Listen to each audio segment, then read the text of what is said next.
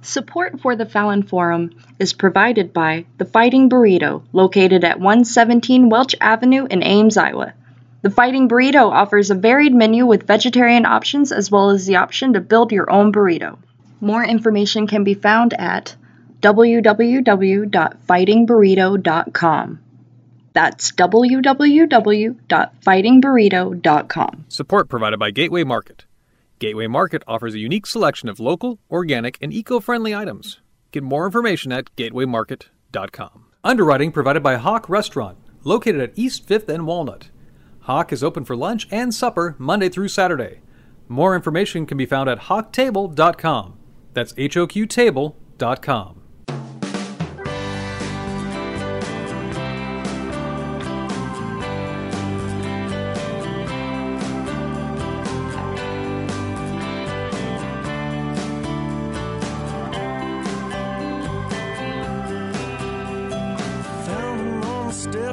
Hey folks, welcome to the Fallon Forum. Ed Fallon with you here, broadcasting live from La Reina, 1260 AM and 96.5 FM in Des Moines, Iowa, the cultural and culinary crossroads of America.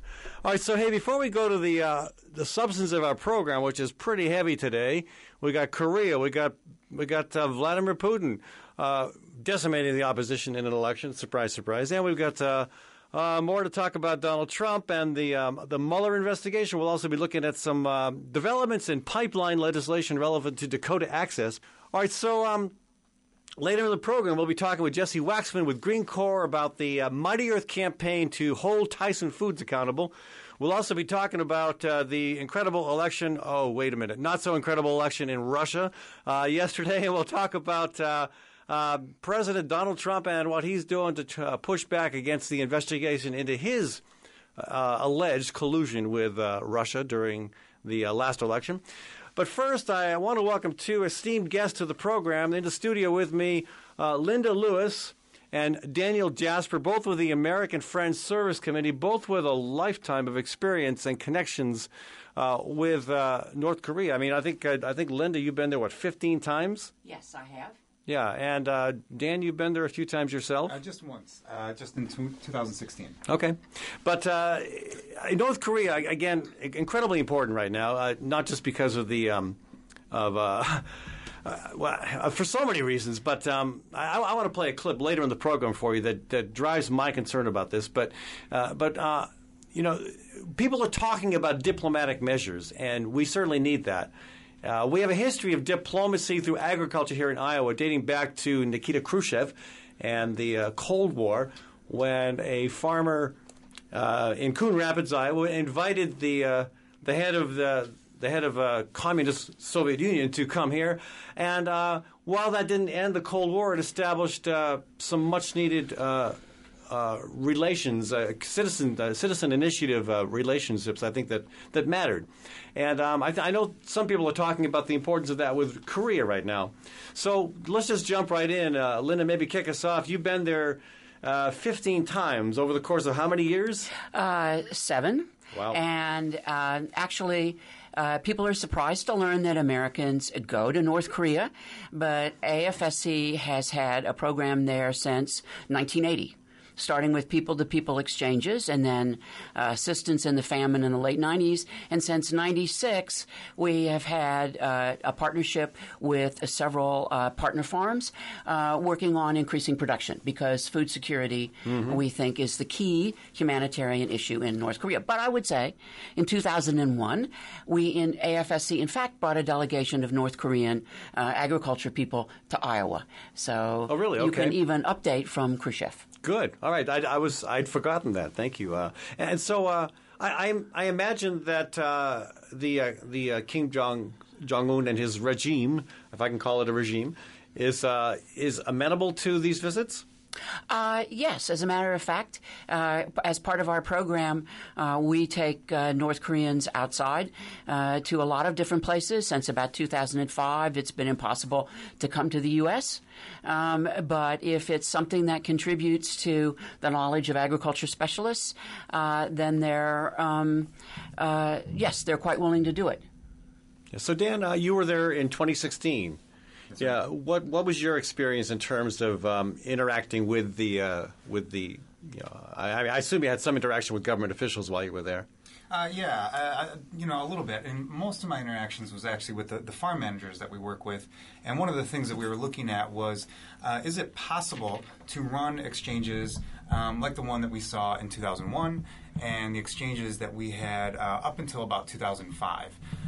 In fact, this is a policy that we have been promoting for the last couple of years, and we have been talking to the State Department about them using mechanisms that already exist for these types of exchanges and that they've run in other similar circumstances, say with Iran or with China or with the USSR. And in fact, what we were arguing was that this is just as possible with North Korea as it was with Iran or China or USSR. So we set about a feasibility study. And what we found was that these exchanges are possible, and in fact, it's just policy that's standing in the way. There's no regulations, and there's no real insurmountable concerns that stand in the way. And are you getting any kind of a favorable response from anyone within the administration here in this country? Well, that's a good question. We've raised this on a number of occasions. I think that we don't really hear very good responses as to why they're not utilizing these exchanges.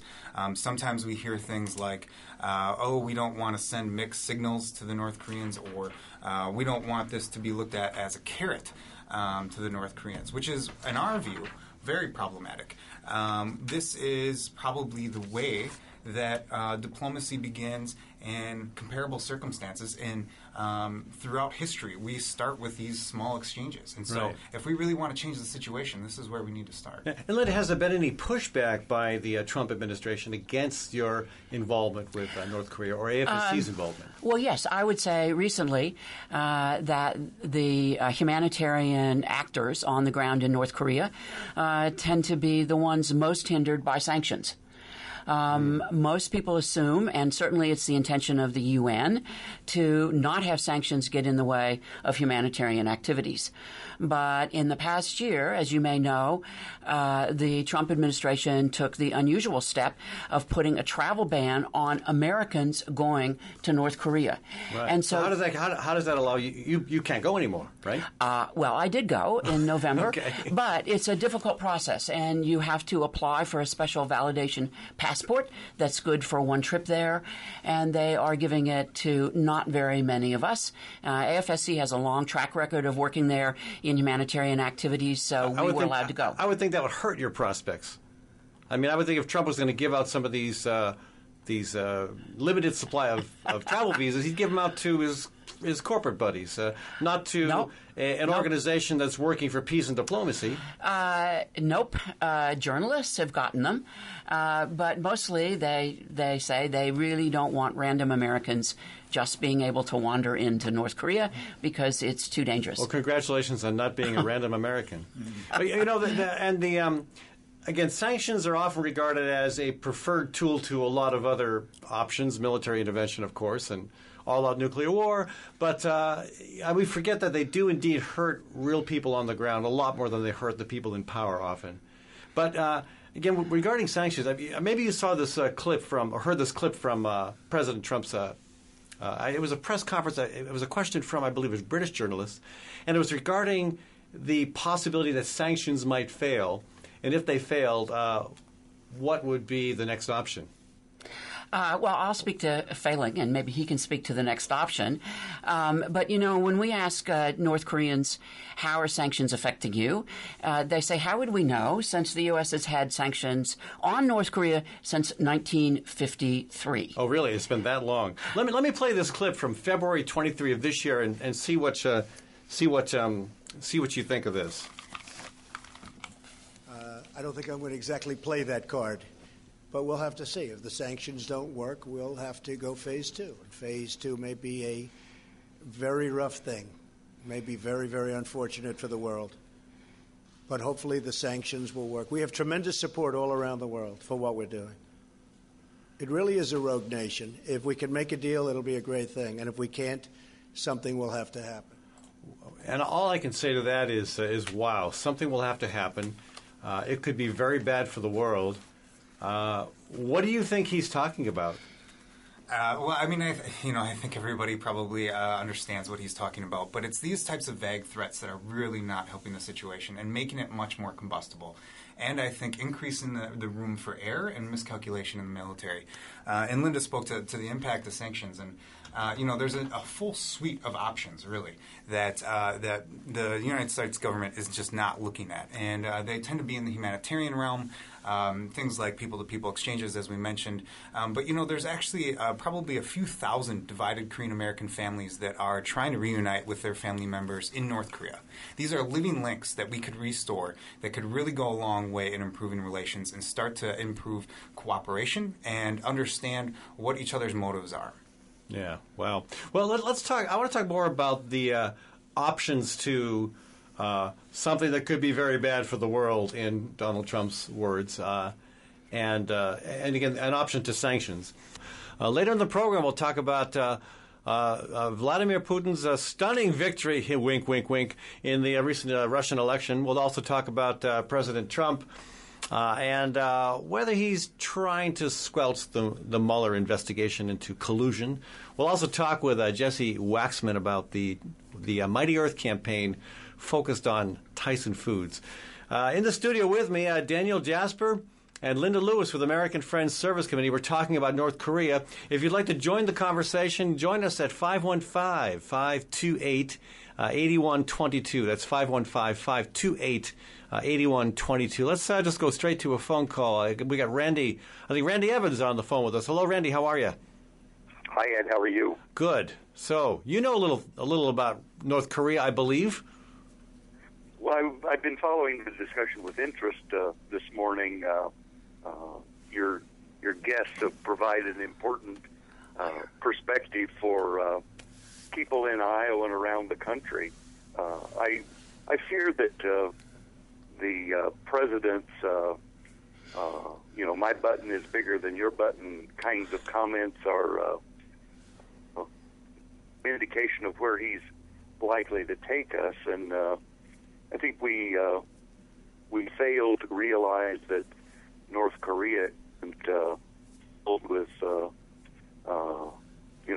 millions of little Kim Jong-uns. There are people who live there who have they have no alternative, and to see them as just faceless pawns in this dispute is very troubling. That's a really good. You bring up a really good point, Randy. Let me ask Linda and Daniel about that. My button is bigger than your button. I mean, that's consistent with Trump saying in the clip we just heard in the previous segment, if sanctions don't work, we're going to phase 2. That all sounds like military provocation. I mean, you said, Daniel, we know what he's talking about, and it sounds like, and Trump has even said as much, nuclear weapons are not off the table. So, how do you address the almost childish demeanor that you see, portrayed by both leaders at a time when obviously, diplomatic solutions are the only viable alternative to phase 2? Well, could I start by pointing out, of course, we don't think that peace might break out, but the recent efforts between North and South Korea to agree. I think when people are brought face to face with the reality of a catastrophic war that, of course, would impact North and South Koreans and not Americans, obviously North and South Korea have begun to talk and consider alternatives to war. And North Koreans that I know say to me, why would either North or South Korea go to war? Because why would we wreck everything that we've worked so hard for the past 70 years? Mm-hmm. Yeah. Yeah, and I think it's worth noting. I've had conversations with some of the officials in the administration, and what I really hear is that this option, this bloody nose option, or preemptive strike, or any type of military option, has really sort of been overblown, I think, and it's been sort of leaked as a calculated measure. It's worth noting that Dennis Rodman gave Kim Jong-un a copy of The Art of War when on his trip, and we don't think that was by accident. there's clearly a game being played here, and in fact that what we're hoping is that some of these things that we're raising are actually much more viable options and are being considered much more by the administration much more than they are considering military options. And again, just to lay out again some of those options, Daniel. Yeah, and so I had mentioned reuniting Korean American families with their family members in North Korea. That's one option that we think is really urgent. These family members are aging; they haven't met their family members in over 60 years, and time is running out. And that can't happen unless the Trump administration decides to liberalize exchange policies. That and the travel restrictions are also on the way. And, there's another option that's very parallel to that. After the Korean War, there was about 5,000 U.S. service members were left in Korea. Their remains are still in the country today. And, in fact, in the past, for about 10 years, the U.S. and North Korean militaries ran joint operations where they found these remains and they repatriated them back to the United States. This was an operation that was lauded on both sides. It reduced the room for error and miscalculation, and both militaries saw that, if they're cooperating, there's much less likelihood of war. So this is something that we see as a viable option going forward and probably the easiest low-hanging fruit. Let me bring Randy Evans on the phone with us back into the conversation for a second here. Randy, you've been with the Des Moines Register for a while. You're retired now, but you were with the Register for a while.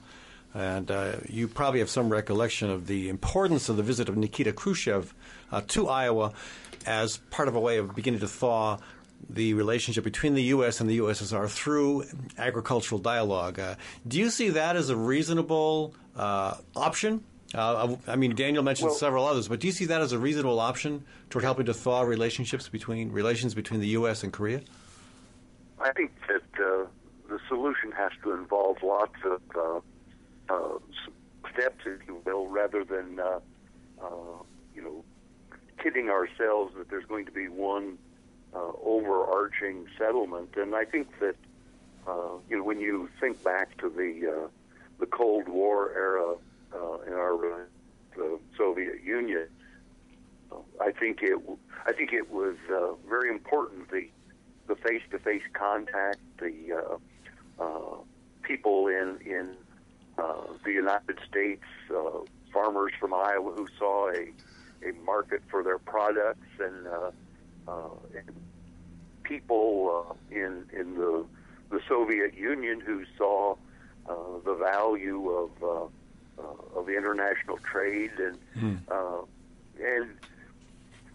helping them to see the benefit from more active participation in that sort of world community. And, I worry that our president's chest thumping is getting his base to think that anything short of annihilating Kim Jong-un is going to be seen as a failure, and we don't need that kind of stress and pressure. Right, but maybe the presidential chest thumping has maybe Trump will argue that, hey, I pounded my chest, I threatened phase 2, and now look at it, as a result, I've got Kim Jong-un coming to the table. We're going to talk in May. It's going to be great. Something big will happen. It'll be wonderful. And so even though I think that would be the continued blather of a blowhard, there may be something to the reality that now they actually are going to meet. Do you see it, Linda? Do you see that as a positive development? And do you have any hope that there might be something good coming out of that conversation in May? Yes, I think it's a very positive development. I think Randy's right that we forget that peace, just like war, takes investment. It takes strategy and patience and planning. You don't get there overnight, and you have to start with small steps. And actually, if Trump saying that he's going to meet with Kim Jong-un is a big small step, and it certainly is not going to go all the way, but it's a start. And I'm curious too about whether Kim Jong-un has said that he's going to get rid of his nuclear weapons, possibly, if things go well in terms of dialogue and moving forward. Do you see that as just a ruse, a ploy, or is there something to that we should be taking seriously? Well, I think, at this point, we really do need to take them seriously, and they may have different conceptions about how denuclearization plays out, but at this point, they said they'll come to the table, and I think that's where we're at.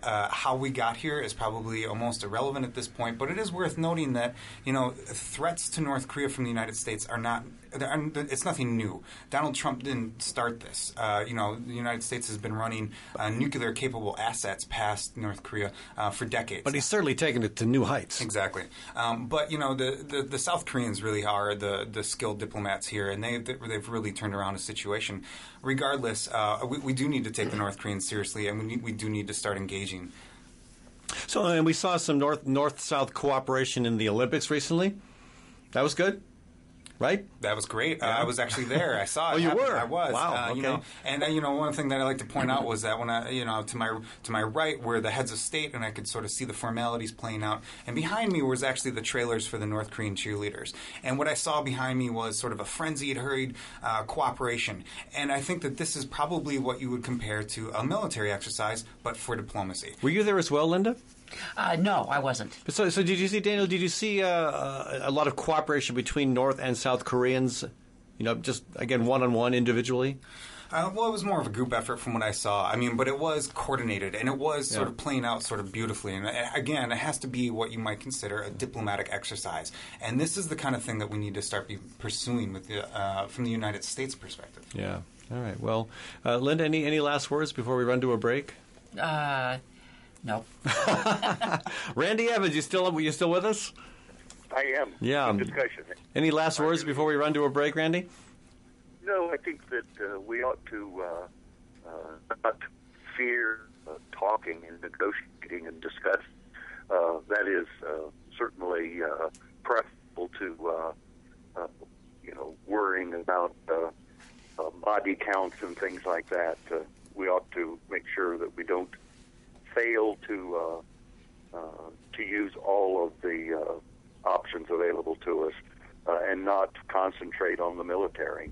Yeah. Well, very good. Thanks for joining us, Randy. And I guess I have one last comment/question. Is there any effort underway right now, perhaps led by AFSC or perhaps by one of our farm organizations or even individual farmers, to maybe invite some of the leading agriculturalists in North Korea to come and initiate that kind of exchange we saw, 70 years ago between Iowa and the head of communist Soviet Union?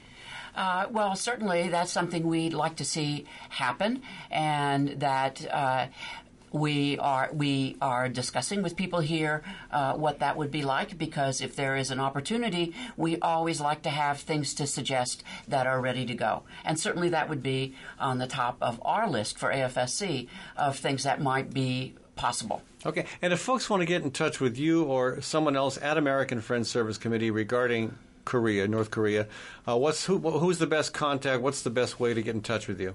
I would say check out our website, afsc.org/engage-NK, and it'll have all the resources. Sorry, that's afsc.org/engage NK. NK is North Korea. Right, correct. Okay, great. All right. Well, thanks for joining us. Folks, we've been talking with Daniel Jasper and Linda Lewis of American Friends Service Committee. And when we come back, we're going to switch gears, and we're going to... I'm not quite sure which segment I'm going to pull up next, folks, but it'll be a surprise for both of us. Join us in a few minutes back here on the Fallon Forum. That you weave so well, those icy fingers up and down my spine. Support for the Fallon Forum is provided by The Fighting Burrito, located at 117 Welch Avenue in Ames, Iowa. The Fighting Burrito offers a varied menu with vegetarian options as well as the option to build your own burrito. More information can be found at www.fightingburrito.com. That's www.fightingburrito.com. Support provided by Gateway Market. Gateway Market offers a unique selection of local, organic, and eco-friendly items. Get more information at gatewaymarket.com. Underwriting provided by Hawk Restaurant, located at East 5th and Walnut. Hawk is open for lunch and supper Monday through Saturday. More information can be found at hawktable.com. That's HOQtable.com. I should stay away, but what can I do? I hear your name, and I'm a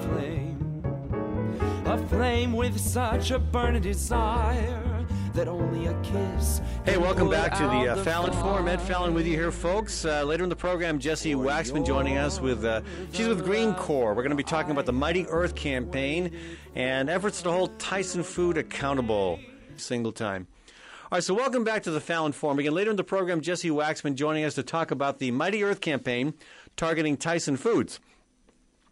But I got to give you a little bit of an update on the Dakota Access pipeline fight in Iowa, because Dakota Access is not just about, the pipeline we're talking about runs from North Dakota, South Dakota, Iowa, Illinois, but there's a lot of contention right now down in the bayou in Louisiana, where Dakota Access, Energy Transfer Partners in this case, again, all one and the same beast, wants to extend that pipeline across some very fragile and ecologically sensitive bayou.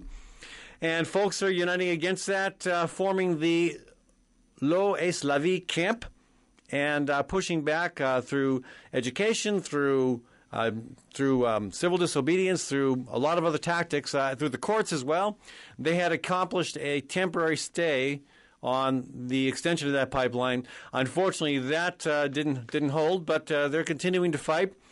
Here in Iowa, we're continuing to push back through the courts. There is a suit filed by landowners and the Iowa Sierra Club that should be heard, we're guessing this fall.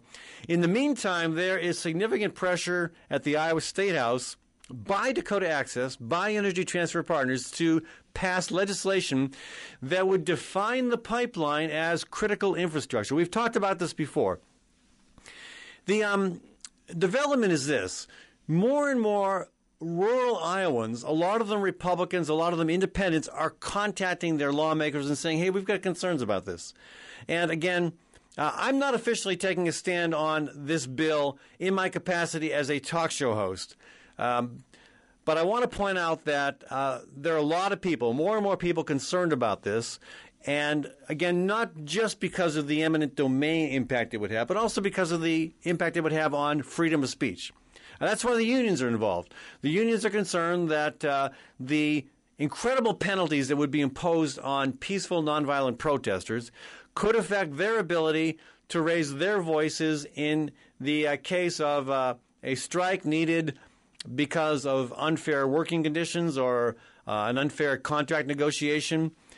And we're also hearing that there are folks on the political right of the spectrum, folks who have protested at Planned Parenthood, who feel that the bill could impact them as well. So there's more and more concern about how this legislation will affect the First Amendment and how it affects the potential use of eminent domain. Because if this pipeline is defined as critical infrastructure, if it becomes part of what we consider a public utility, in the same classification as a water line, an electric line, a gas line, if it becomes as, quote, critical as those things, then it's easier for future pipelines to justify the use of eminent domain to take land from farmers, from other landowners, to build the next round of pipe. And I think a lot of folks analyzing this from the inside, close to the ground, on the ground here, would not be surprised to see Dakota Access or another company come in and want to build another pipeline, possibly on one of the two existing easements. And yes, there are two. There's the one that we all know about running in from North and South Dakota, and there's another one running north-south, an abandoned pipeline that was used for a long time, since I believe the 70s. Either one of those could be open for an additional pipe, and it helps the pipeline company, not just Dakota Access, but any other pipeline company. It helps them if they don't have to worry about fighting over whether they're a public utility. If they can define themselves as critical infrastructure, they'll have a lot easier go at getting the authority to use eminent domain, at arguing publicly and throughout the entire process that they're a public utility. But let's take a look at this. If your water runs out, if you turn on your tap and suddenly, boom, no water. You flush your toilet and nothing happens. You're on that immediately. You don't sit around and think, I wonder if this is really a critical infrastructure or not. You know it is. If you're out of water, it's critical. And when Des Moines was out of water for 3 weeks during the flood of 1993, that was a national story. That was a huge emergency. I mean, even out for 3 hours is problematic. And so be it with electricity. An unfortunate squirrel lands him or herself on a transformer and boom, your power goes out, or more likely a storm. And what happens? You know immediately. Boom, the lights are gone. The computer's not. Your computer no longer charges. All those things that we rely on heavily are suddenly not serviceable, and and there is immediate action by the power company to get it fixed. Same thing with your gas line. You use that gas to cook, and if you suddenly can't cook, you're on it. That's a critical service. That's public infrastructure. A pipeline running oil under the soil, in some cases 4 to 8 feet deep, you don't even notice it's there. You notice it when your crop yields aren't as good because the soil has been mixed with the clay. You notice, of course, when it breaks, and I say when, not if, because it is a matter of when, not if. These break all the time. Check out an interesting page on Wikipedia called Pipeline Spills and Leaks in the 21st Century. It's something like that, and it goes on and on and on. It is page after page after page of pipeline breaks and leaks in the 21st century in the U.S. It's incredible how many there have been. So, you notice when it breaks. But otherwise, if that oil stops running, the only critical impact it has is on Energy Transfer Partners' bottom line, their profits. They're the only ones affected. So, don't be fooled by this. And that's the main reason the company wants this bill. And I think it's the main reason why they have taken no action against the protesters who committed acts of arson, and why there are acts of arson committed against pipeline equipment that there's been we know nothing about who might have done it. And I have a hard time believing that the FBI and other law enforcement couldn't have some leads about what happened there and hasn't taken some action against the two folks that they know admitted to having caused damage. My suspicion is that they don't want to take action until they get this bill passed. That's how important this bill is to this company. They want it passed, and they want it so that they can justify their existence as critical infrastructure. My theory, take it for what it's worth, there are other people with similar theories and some that have bizarre theories that make no sense at all, in the realm of logic at least. Anyway, in the studio with us now, Jessye Waxman with Greencorps. She's leading an effort by Mighty Earth to try to hold Tyson Foods accountable on how and where it sources its supply. And that's a fairly big task. Yeah, but serious people have serious enemies, so we are. Why not take on the whole industry? So, again, tell us a bit about what the focus of the campaign is about. Sure. So, Mighty Earth is really concerned about the environmental impacts of industrial agriculture. In the United States, the biggest impact is, perhaps not surprisingly, coming from the meat industry. What was surprising, at least to me, was in Mighty Earth's analysis of where this water pollution was coming from. The bulk of it comes from the way we grow corn and soy to feed livestock. So the over-application of fertilizer, the fact that farmers will leave fields fallow in the winter, a lot of this soil erosion. And so, exactly. So we get a lot of soil erosion, a lot of excess nutrients running off, leading to things like the dead zone in the Gulf of Mexico, which this year was the largest that we've seen since NOAA's started recording it. It was the size. So why are you picking on poor little Tyson and not those bad farmers? I don't know that I would call Tyson little. So the idea is, going farm by farm to implement these changes is necessary but very slow, and we can't afford waiting to go farm by farm to convince farmers to implement these practices. The idea is to create market demand, and large market demand, for these changes. So if we can get Tyson Foods, which is the biggest meat company in the country, they're the second biggest in the world. They control a fifth of the meat industry in the United States. They have a fifth. Okay. So, I mean, poultry, beef, and pork. All of it. Yeah. So they have a lot of animals to feed every week. They're vertically integrated, which means they control the grain that all of their livestock eat as well. But they don't own the farms. No, they don't own the farms, but they have a lot of buying power for grains. Okay. Right? They slaughter like 39 million animals a week, so compound that over years and weeks, and that's a lot of animals. So they buy a lot of grain. And there is a precedent for big corporations becoming more socially conscious when it comes to sourcing their product. I believe McDonald's is one of the big corporations that have decided to go cage-free when it comes to eggs. Mm-hmm. And that's resulted in, of course, a pushback in some states, including here in Iowa, where the Iowa legislature now is attempting to require small grocery stores that carry free-range eggs to also carry caged eggs, industrial eggs, if those stores also service WIC clients, which is a bizarre, bizarre idea. But they're doing that. There's pushback, but the bottom line is corporations are beginning to make that transition. Exactly. So hopefully we're not going to see the same kind of pushback that we are in Iowa over cage-free eggs. But the principle of the campaign is the same. McDonald's with cage-free, did you say eggs, chickens? Yes, and I think so. Yeah.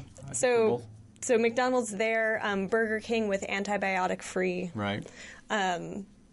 Poultry, and now we're trying to do the same kind of thing with Tyson and their grains. So how long has this campaign been going on? We've been working on this for, I think, just about 8 months. I can't do math. Since the end of August. So it's pretty recent. It's pretty recent, and it's really exciting, though, because we're starting to see traction. Tyson has started already to respond to our So what kind campaign. of response are you getting? They're the typical PR response of, we're not the only ones responsible for this kind of pollution. Why aren't you going after ethanol? And that real change. Okay, so good question. Why aren't you going after ethanol? Ethanol is also responsible. We're not going to deny that. When you look at the amount of grain that's going to ethanol and the amount of grain that's going to the meat industry has a larger proportion, both from direct grains, so corn going just directly to feed animals, but then also as byproducts. So I know cattle will sometimes eat the byproducts of whatever is used to make beer. Sure. Well, and the byproduct of ethanol, too, I believe, in some cases, So, I believe that's right. So overall... So even the ethanol streams to the... Exactly. So what kind of pushback are you getting from farmers themselves? Because, I mean, the idea is that you want farmers to continue to operate profitably, ideally with less soil erosion and nitrate runoff into the Gulf of Mexico, but at the same time, you'd like to see them remain profitable, but to grow their crops more sustainably, I believe. Am I characterizing it correctly? Yes, exactly. We want to make sure that it's still profitable for farmers, since farmers tend to operate on very small margins. We want to make sure we're not harming them. But they probably don't see it this way. I'm guessing that you're getting some pushback from maybe individual farmers, but probably the soybean association, the corn growers, probably the beef and cattle or beef and hog producers as well. No, surprisingly not. We haven't, and I mean gladly not. Yeah. We haven't seen that kind of pushback from the major industry producers. We are seeing a little bit of concern from smaller farmers, so like CSAs, concerned over how Tyson might label their meat should they adopt these practices. But I think... What are those concerns? I mean, a CSA, it's a community-supported agriculture. That's a small farm that tends to market directly to local consumers. Yes. And those tend to be the folks who are doing the best job in terms of conservation as well. Right. So what kind of pushback are you seeing from them? I think there's concern that should Tyson adopt these practices, it moves agriculture in the direction of more sustainable, more towards regenerative agriculture, but at the end of the day, it's still most likely going to be large monocrops of row crops, which is upsetting to farmers who are really practicing these regenerative practices on a smaller scale. There have been concerns of whether Tyson would be able to label itself as sustainable should they adopt this supply chain policy. And this is not something that we've really seen.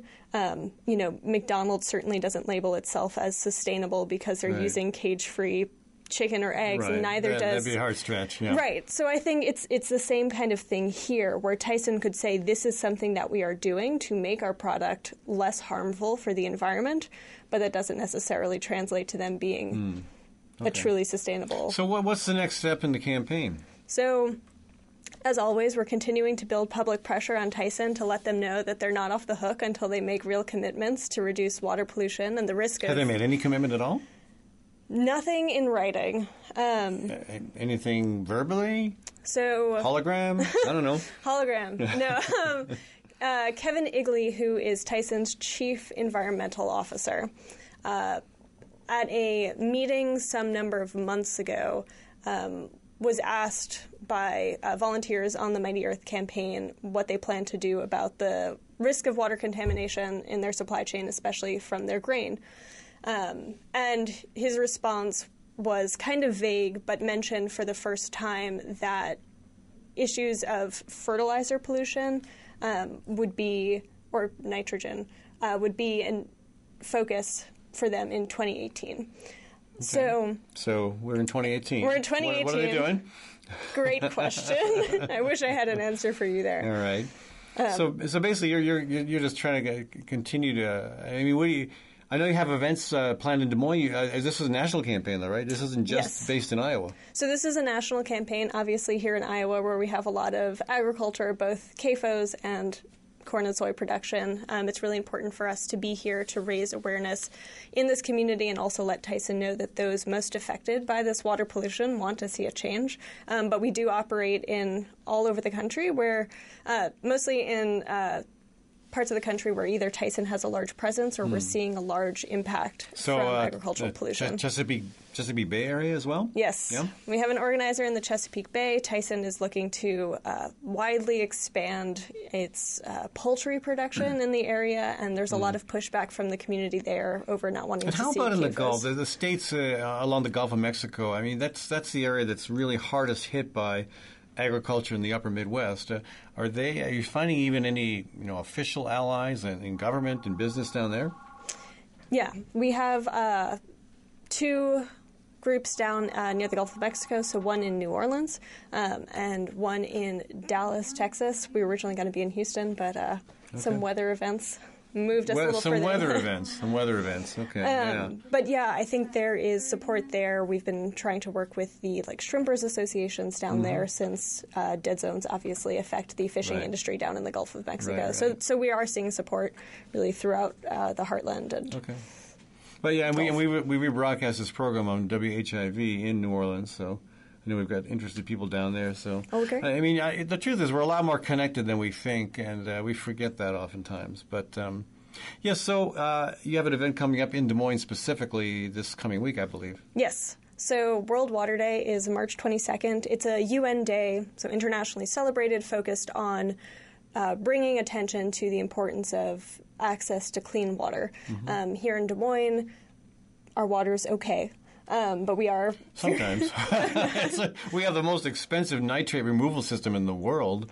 Well, I mean, at least there's stuff being done to remove it from our drinking water. But it's a problem that it's there in the first place. It could be Flint, Yes, it could be worse, but it could also be better. Yeah, So on World Water Day, Mighty Earth is working together with Iowa CCI and the Women's International League for Peace and Freedom, Des Moines branch, to come together to call on both our decision makers and on major corporations, basically those with power to change the system, to really take action and clean up our waterways. And one last question, Jessye. Has there been any overture toward the leadership of Tyson to hold a meeting to discuss discuss your concerns? Are they all interested in that? Yes, actually.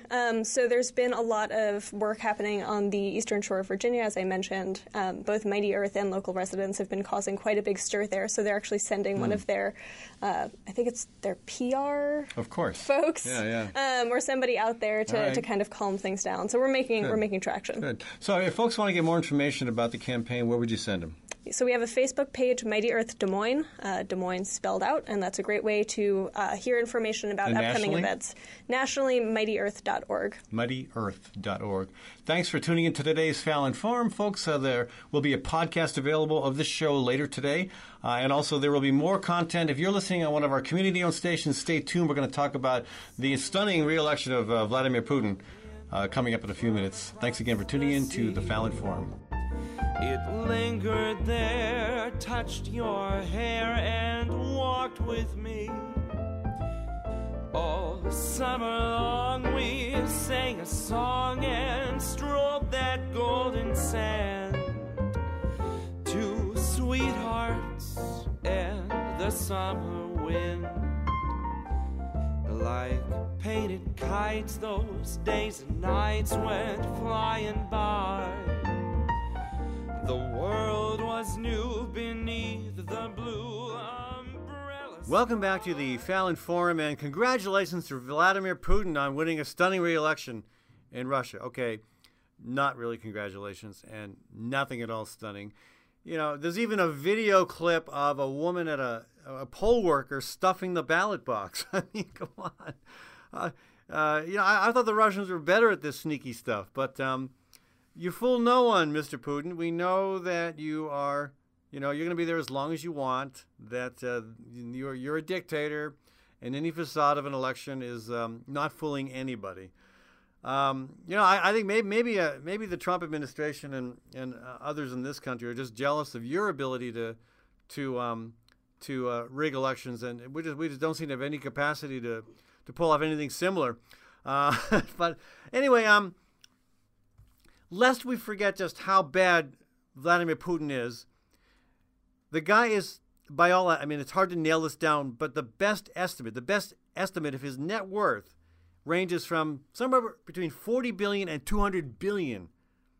And if he is at the 200 billion mark, that would make him twice as wealthy as the world's richest person, and that would be Jeff Bezos with Amazon.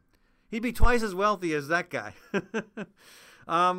Now, Putin's ties to organized crime, well documented. He also steers government contracts and also the sale of state-owned businesses to those who support him, and those who present him with gifts. That sounds a lot like some other world leader I know. Anyway, the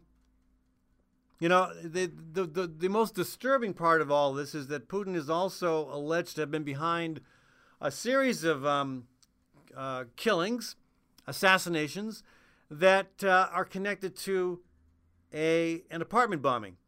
There was a bombing that killed 300 people back in, I think it was 1999, and it was blamed on Chechen separatists.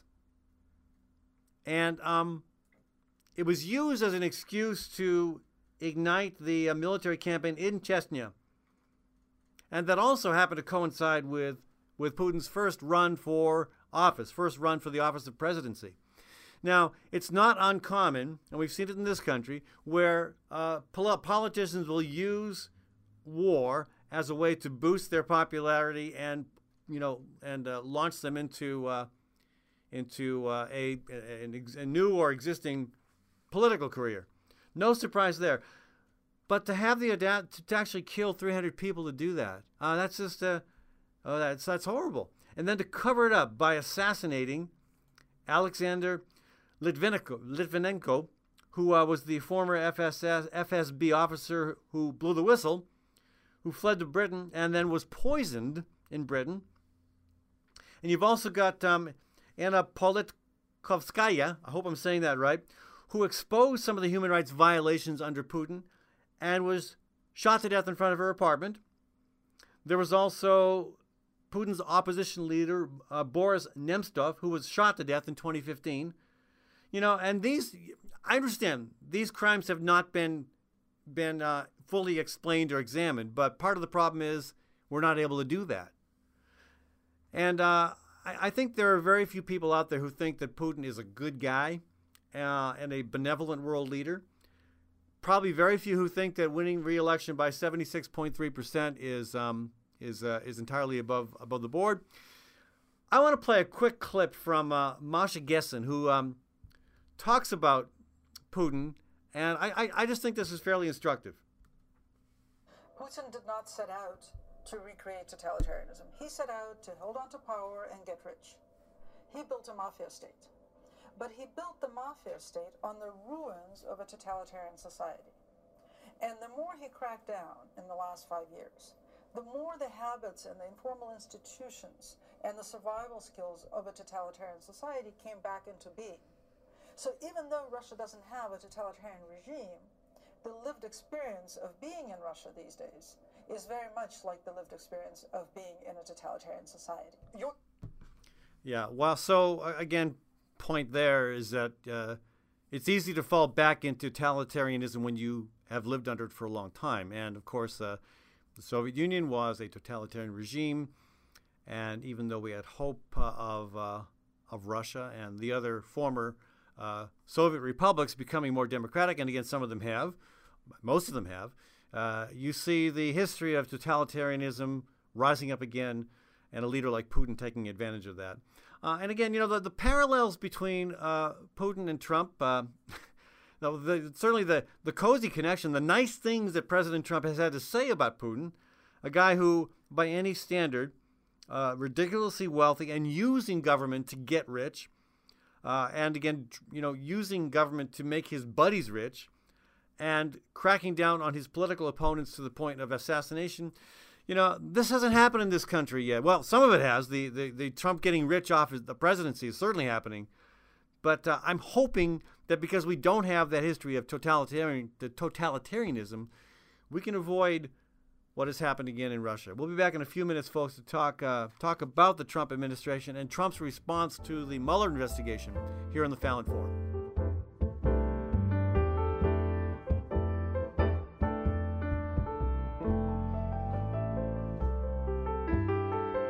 I remember you.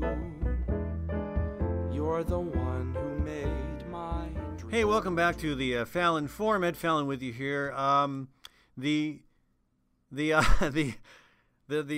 dialogue between President Trump and Sanity continues to escalate with regards to the Robert Mueller investigation into possible Russian collusion in the most recent U.S. election.